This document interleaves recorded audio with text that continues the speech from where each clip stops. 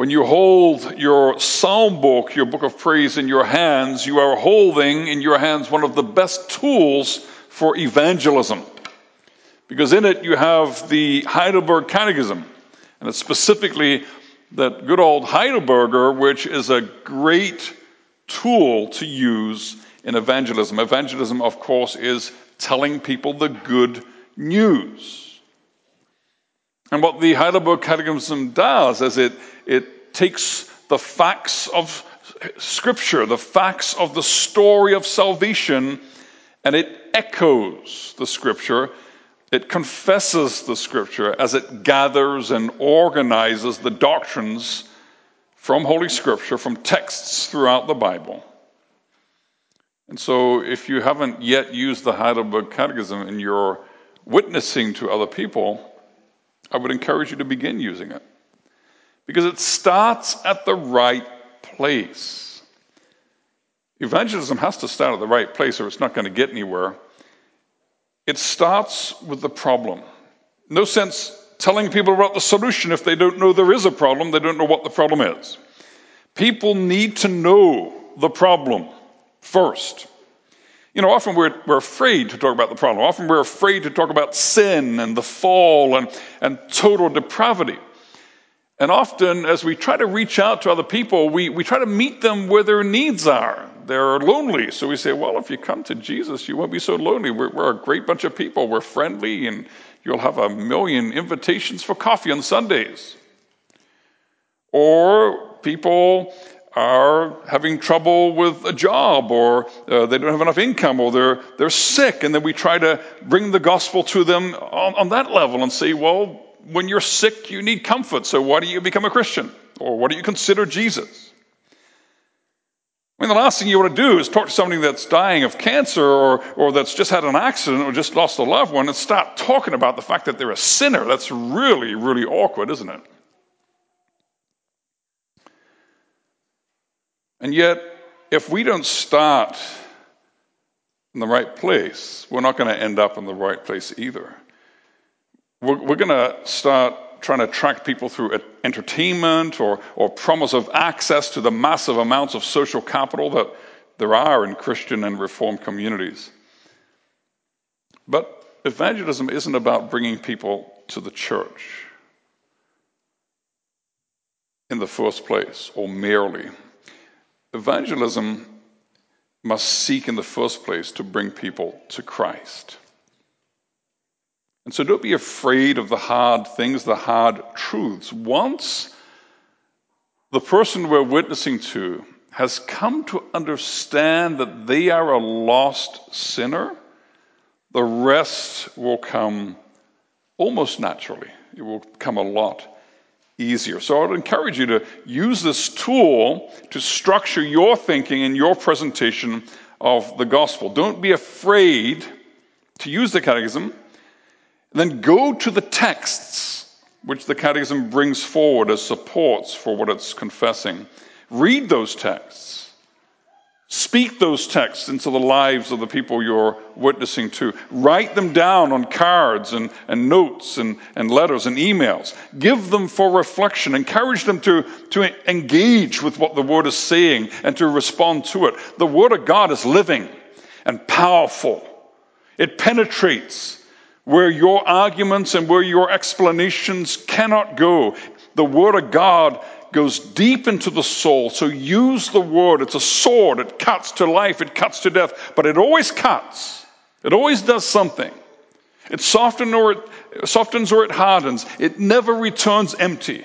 It always accomplishes God's purpose. When God speaks, things happen. And so use those texts. Use the catechism as a structure. Go to the scriptures that the catechism draws from and speak those words of God into the lives of the people that you're witnessing to. Well, we looked at Lord's Day 2 last week, and we compared our situation after the fall in Adam, our situation, to a train wreck. We've been knocked off the rails. We've knocked ourselves off the rails, those twin rails of love God and love your neighbor. And so when we come to Lord's Day 3 today, the question is, well, whose fault is that? Like, who made this happen? Who's responsible for what happened? And the questioner in the catechism, especially in these first questions and answers, is trying to escape the harsh truth about his sin and his responsibility for it.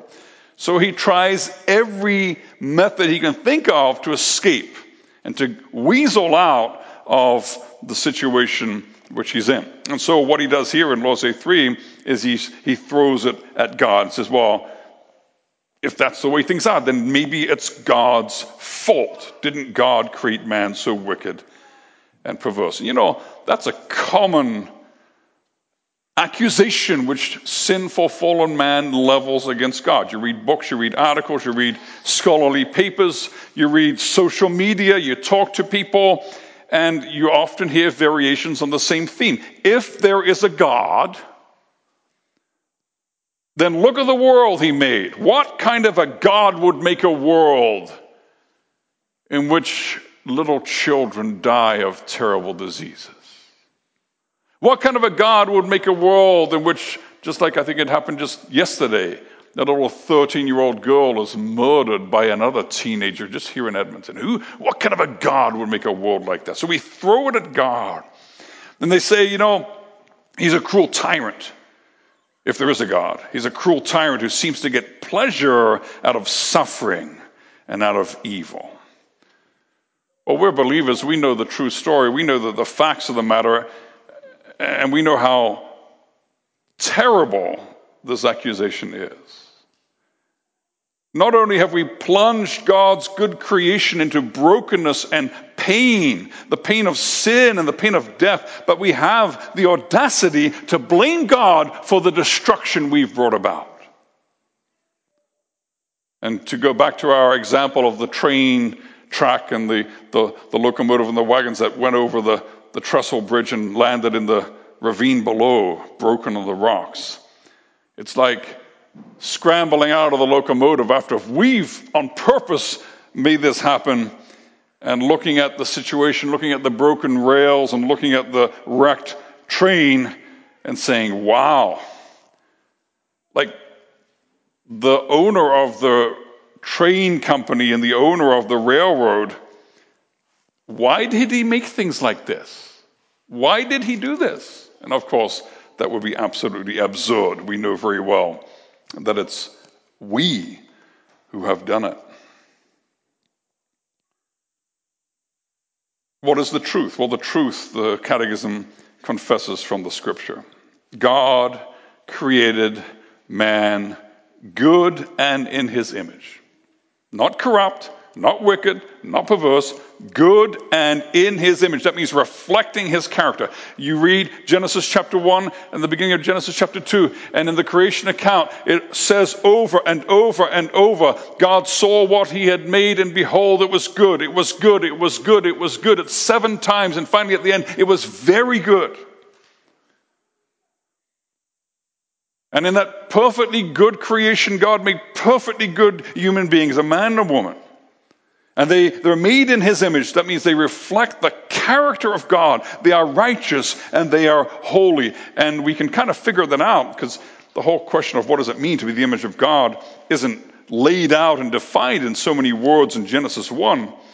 But we can figure that out a little bit when we go to Ephesians 4, verse 24. If you have a chance to look at that, 4:24 of Ephesians, where the Lord is teaching us what it looks like when God takes away our fallen nature and gives us a new nature. He renews us, so he gives us a new start.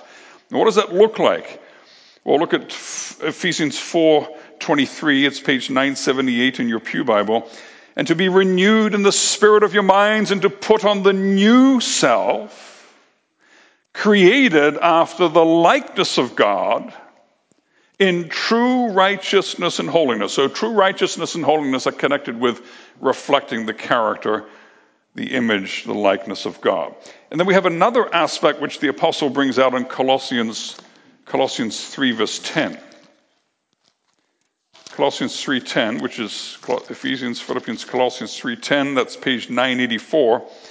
And here again, the apostle is speaking about putting on the new self, so being made new, which is being renewed in knowledge after the image of its creator. So righteousness and holiness is one aspect of the image. Knowledge is another aspect of being made in the image of God. What does that mean? Knowledge. Well, you remember what the Lord Jesus says in John 17. He says, "This is eternal life, that they know you, the only true God, and Jesus Christ, whom you have sent." Knowing in the scriptures, not just intellectual facts in your head, ordered in your head, in your memory, but knowing as having an intimate relationship with. And that reflects God's character, because from all eternity he lives in an intimate relationship of knowledge and love. Father, Son, Holy Spirit, one God. And when he makes us as perfect human beings, we get to share, we get to reflect that character of God. Righteous, holy, knowing and being known. First of all, knowing God and knowing one another. An intimate, loving relationship. That's what the Bible teaches us about how God made things. And he did all of this so that we could do our job. What's our job? Our job is to praise and glorify God. We began the service singing Psalm 8. And Psalm 8 just says, God, you made us for your glory.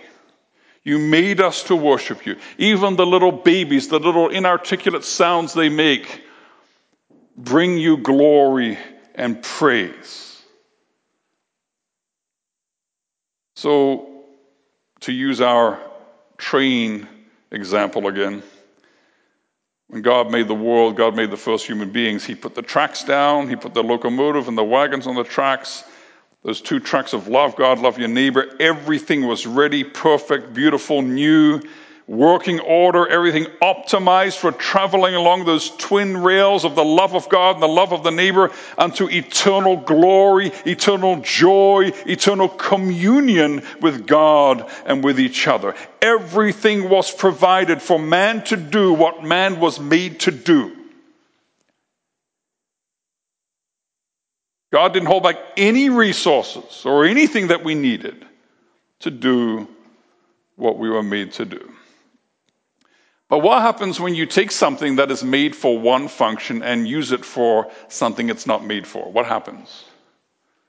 What happens, for instance, if you're trying to hang a picture and you need to hammer a nail in, and the hammer is in the basement and you actually don't remember exactly where you left it, but your wife has a beautiful new crystal vase on the table. I think I've used this example before. And you take that vase, which is made, its function is to beautify the room and to have flowers in it. And you say, well, I'm just going to quickly use it to hammer this nail in. Well, what's going to happen? You don't have to have a very productive imagination to realize that that's not going to be a good thing. It's going to break. It's going to smash into pieces. If you take a crystal vase and use it as a hammer, you have a problem, you have pain, you have brokenness, and even more when your wife comes home and finds out what you did. And that's the way it is with human beings. Human beings were made with a function, with a purpose. We were made to live to the praise and glory of God. And when a human being doesn't live to the praise and glory of God, that's like a crystal vase being used as a hammer. And it's going to hurt. There's going to be brokenness, there's going to be pain, there's going to be ugliness. And that's what we see in the world. We see it in our own lives. When we choose to sin, when we fall into sin, and we see it how much more in the world which turns its back on Christ. That's the fact of the matter. And what we believe in, what we confess in the Catechism and what we echo from the Scriptures, this is not some kind of mythological narrative that we've made up to try and help us limp through life. These aren't some interesting philosophical or religious ideas which kind of make us feel better and which we share with one another. No, these are the facts of reality. This is the way things are. So God made us good. So then the question is, and that question answer 7 brings us there, well, if God didn't make things the way they are, then where does the problem come from? What happened? Where did man's depraved nature come from? So we're at question answer 7 now. And the answer is very simple. Even the little children know that. It comes from the fall and disobedience. We know the story. Genesis 1, Genesis 2 leads to Genesis 3. We know what Paul says to the Romans in Romans 5:12. Therefore, just as sin came into the world through one man and death through sin, and so death spread to all men, because all sinned. We know that Adam and Eve took the fruit, they disobeyed God, and they brought sin and death into the world. And that didn't just affect them, because when they became sinners and their very natures were corrupted, then they passed that on to every generation which came after them. And you see that in the genealogy there. I think it's in Genesis chapter 5, if I remember correctly, where over and over and over, you have that refrain, and he died, and he died, and he died. The wages of sin is death. So fish give birth to fish, dogs give birth to dogs, sinners give birth to sinners. And we mentioned that last week. We don't become sinners because we do something, but we do wrong things because we are born that way. And David confesses that in Psalm 51, I was conceived and born in sin. So let's go back to the analogy of the train wreck. Now that beautiful train and the rails and everything all nicely set up there, that was the human race. The locomotive then would be Adam. Adam is the federal head, the covenant head of the human race. And where he goes, he pulls the whole train with him. That's the way it works. And so the entire human race and all the wagons hitched to this train, or all the generations of humans throughout history, they share in the accident just as much as the locomotive. That's the way it works. To use something a little bit more organic, if you fall face forward, head first into a sewage lagoon up in the farm country, and you're stuck upside down with your head in that lagoon, your feet might be in the air and not in the lagoon. That doesn't make a lick of difference. You're very, very uncomfortable for a few moments until you're dead. Because what happens to your head has consequences for the entire body. And so what happens to this locomotive has consequences for the entire train. Now, maybe if you look at this accident and there's a long line of wrecked carriages, and maybe some of them are scattered along the hillside, up the mountain, closer to the rails, maybe some of them are still a little bit touching the rails. Doesn't make a difference. The train's wrecked. And even the ones that are still touching the rails in some way, they can't go to where they're supposed to go as long as they're hitched to that smashed locomotive on the rocks below. So that's the problem. We're in Adam. That's our problem. Because being in Adam is to be in sin, to be in the flesh. And that brings us to question answer 8, which is our last question and answer for this Lord's Day. And the questioner is always looking for a way out, of course. And he says, well, okay, so it's bad. It's not God's fault. It comes from our sin. But really, come on, are you telling me that we're so bad? Is it we're totally unable to do any good, inclined to all evil? That's a little bit much, isn't it? Doesn't it seem a bit much? Well, we looked at some texts last week that demonstrated how bad it is. And it is bad. What does Job 14:4 say? Who can bring a clean thing out of an unclean? There is not one. And to go back to the train, we can't get this train mainly back on track and moving to our destination by just really, really working hard and moving a few carriages back onto the rails. The questioner in the catechism say, well, can't we do that? And the answer is no, we can't. And so the questioner says, well, is it a total write-off? And the answer is yes, it is. We can't escape the fact. Scripture teaches it, and the world around us confirms it. If you just look at the world around us, the fallen world constantly proclaims the biblical truth. The wages of sin is death. The wages of sin is death. Every painful newspaper article about every human catastrophe is preaching that same gospel truth. The wages of sin is death. What you sow, that you shall reap. For the one who sows to his own flesh will from the flesh reap corruption. But the one who sows to the Spirit will from the Spirit reap eternal life. That's the law of the universe, the created universe. Now, we have a hard time swallowing that.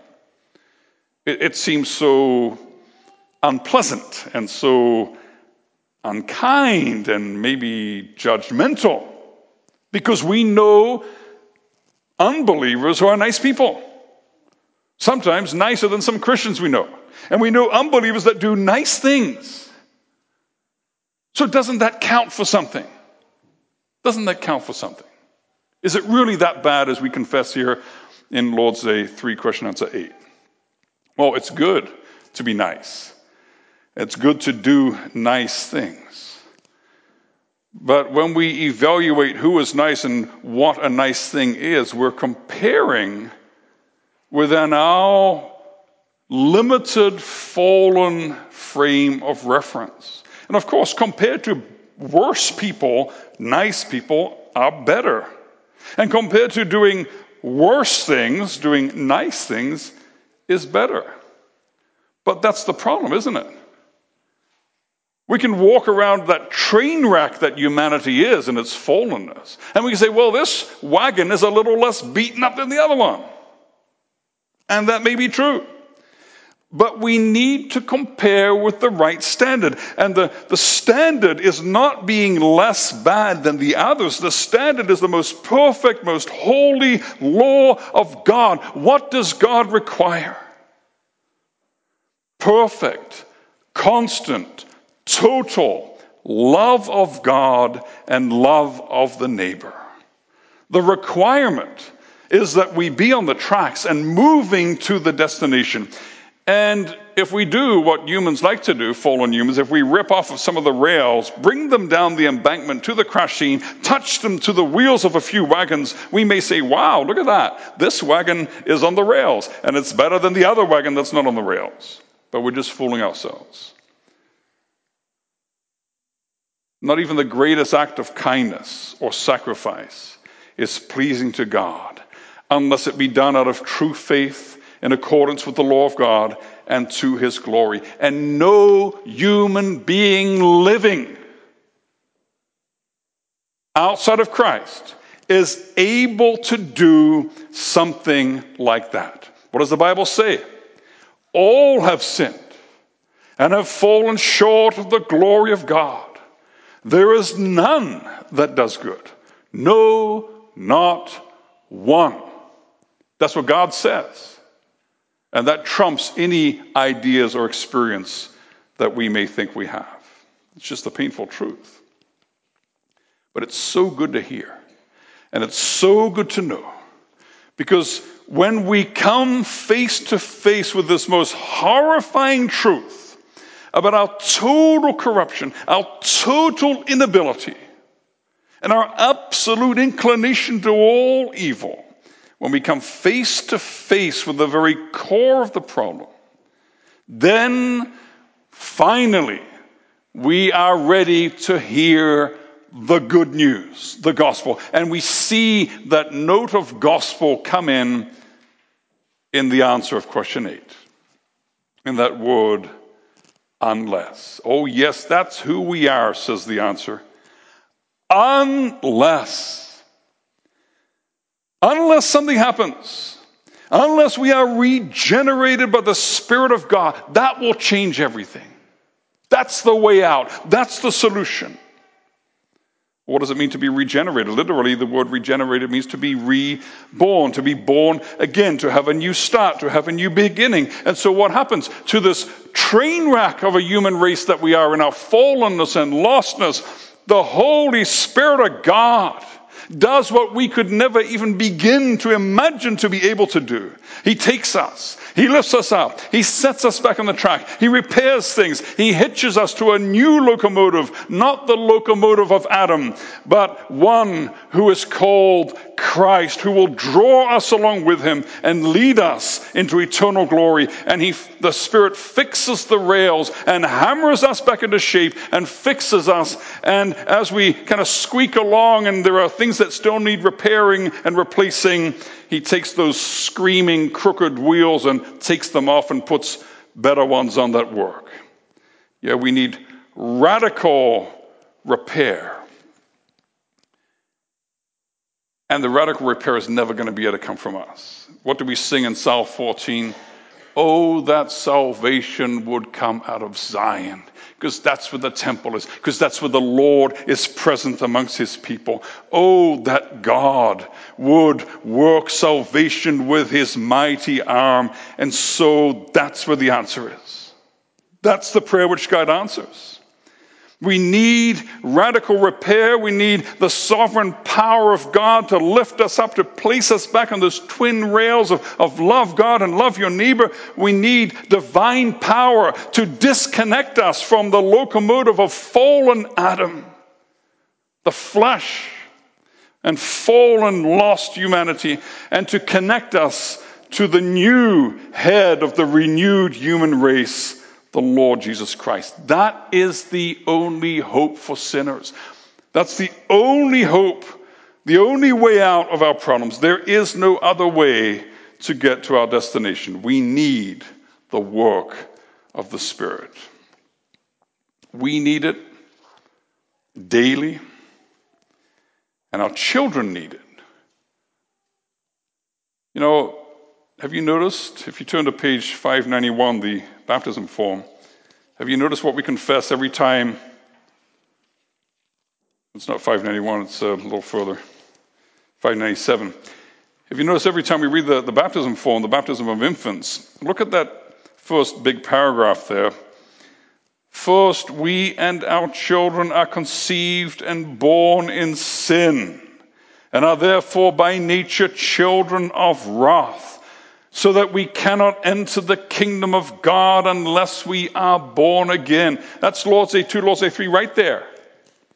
This is what the immersion in or sprinkling with water teaches us.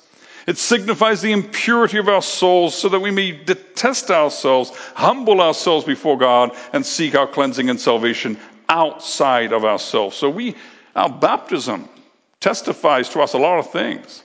One of the things our baptism reminds us is that outside of Christ, we are lost. Our only hope is for the power of Almighty God to come into our hearts, to come into our lives, and to work new life, to give us a new heart.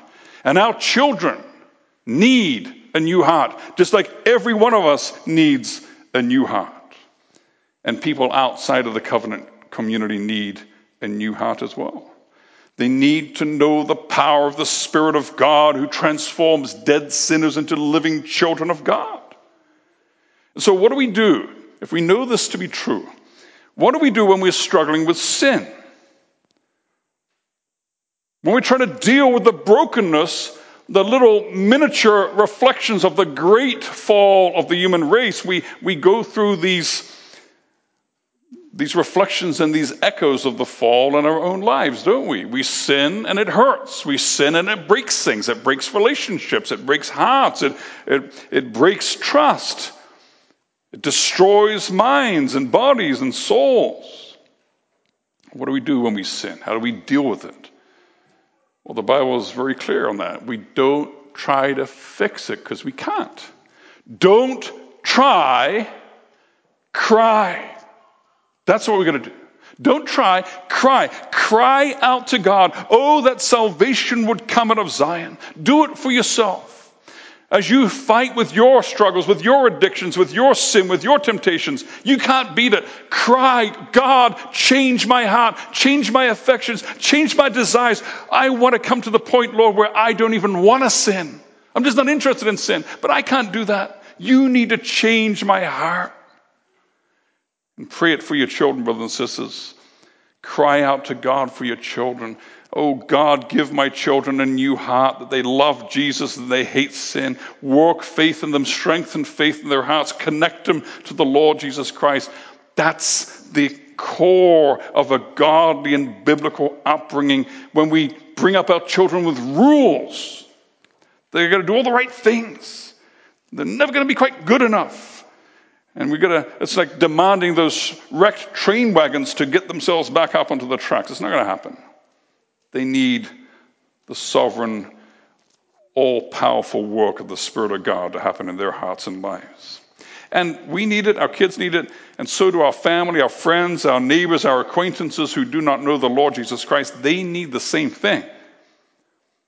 They need a new heart. They need regeneration. They need radical repair that only the Spirit of God can work. So don't encourage them to clean up their lives so they look more Christian. That's not the point. Don't encourage them to look more like us. Well, hey, look at our marriage. It's pretty stable. Like, why don't you be more like us? If you come to our church, maybe you will be like us. That's not the point. If you really love them, if you really desire their life and salvation, then ask God to confront them with their sin so that they are driven to the only answer, to the Lord Jesus Christ. Speak the word into their lives, because where the word is spoken and read and heard, there the Spirit is at work. Share scripture texts. Read the Bible with them every chance you get. Say, hey, do you mind if I can just read a verse or two with you? This is the Word of God.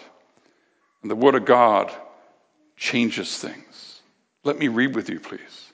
Pray for opportunities to invite them into the workshop of the Holy Spirit, where they will hear the very voice of God speaking to them in the preaching of the gospel. Here is the answer to all of our problems, the resolution to all of our griefs and pains and suffering, because here the Spirit of the living God is at work, bringing dead sinners to life, uniting believers to Christ, renewing, restoring, healing, repairing. And the better you understand the problem, sin, total corruption, the more you will eagerly desire and seek after the solution, the work of the Holy Spirit of God. When you understand that, then know this, brother and sister. The scripture says this: then you will call upon me and come and pray to me, and I will hear you. You will seek me and find me when you seek me with all your heart. I will be found by you, declares the Lord. What is he telling us? Don't try to fix things yourself, but cry. Amen.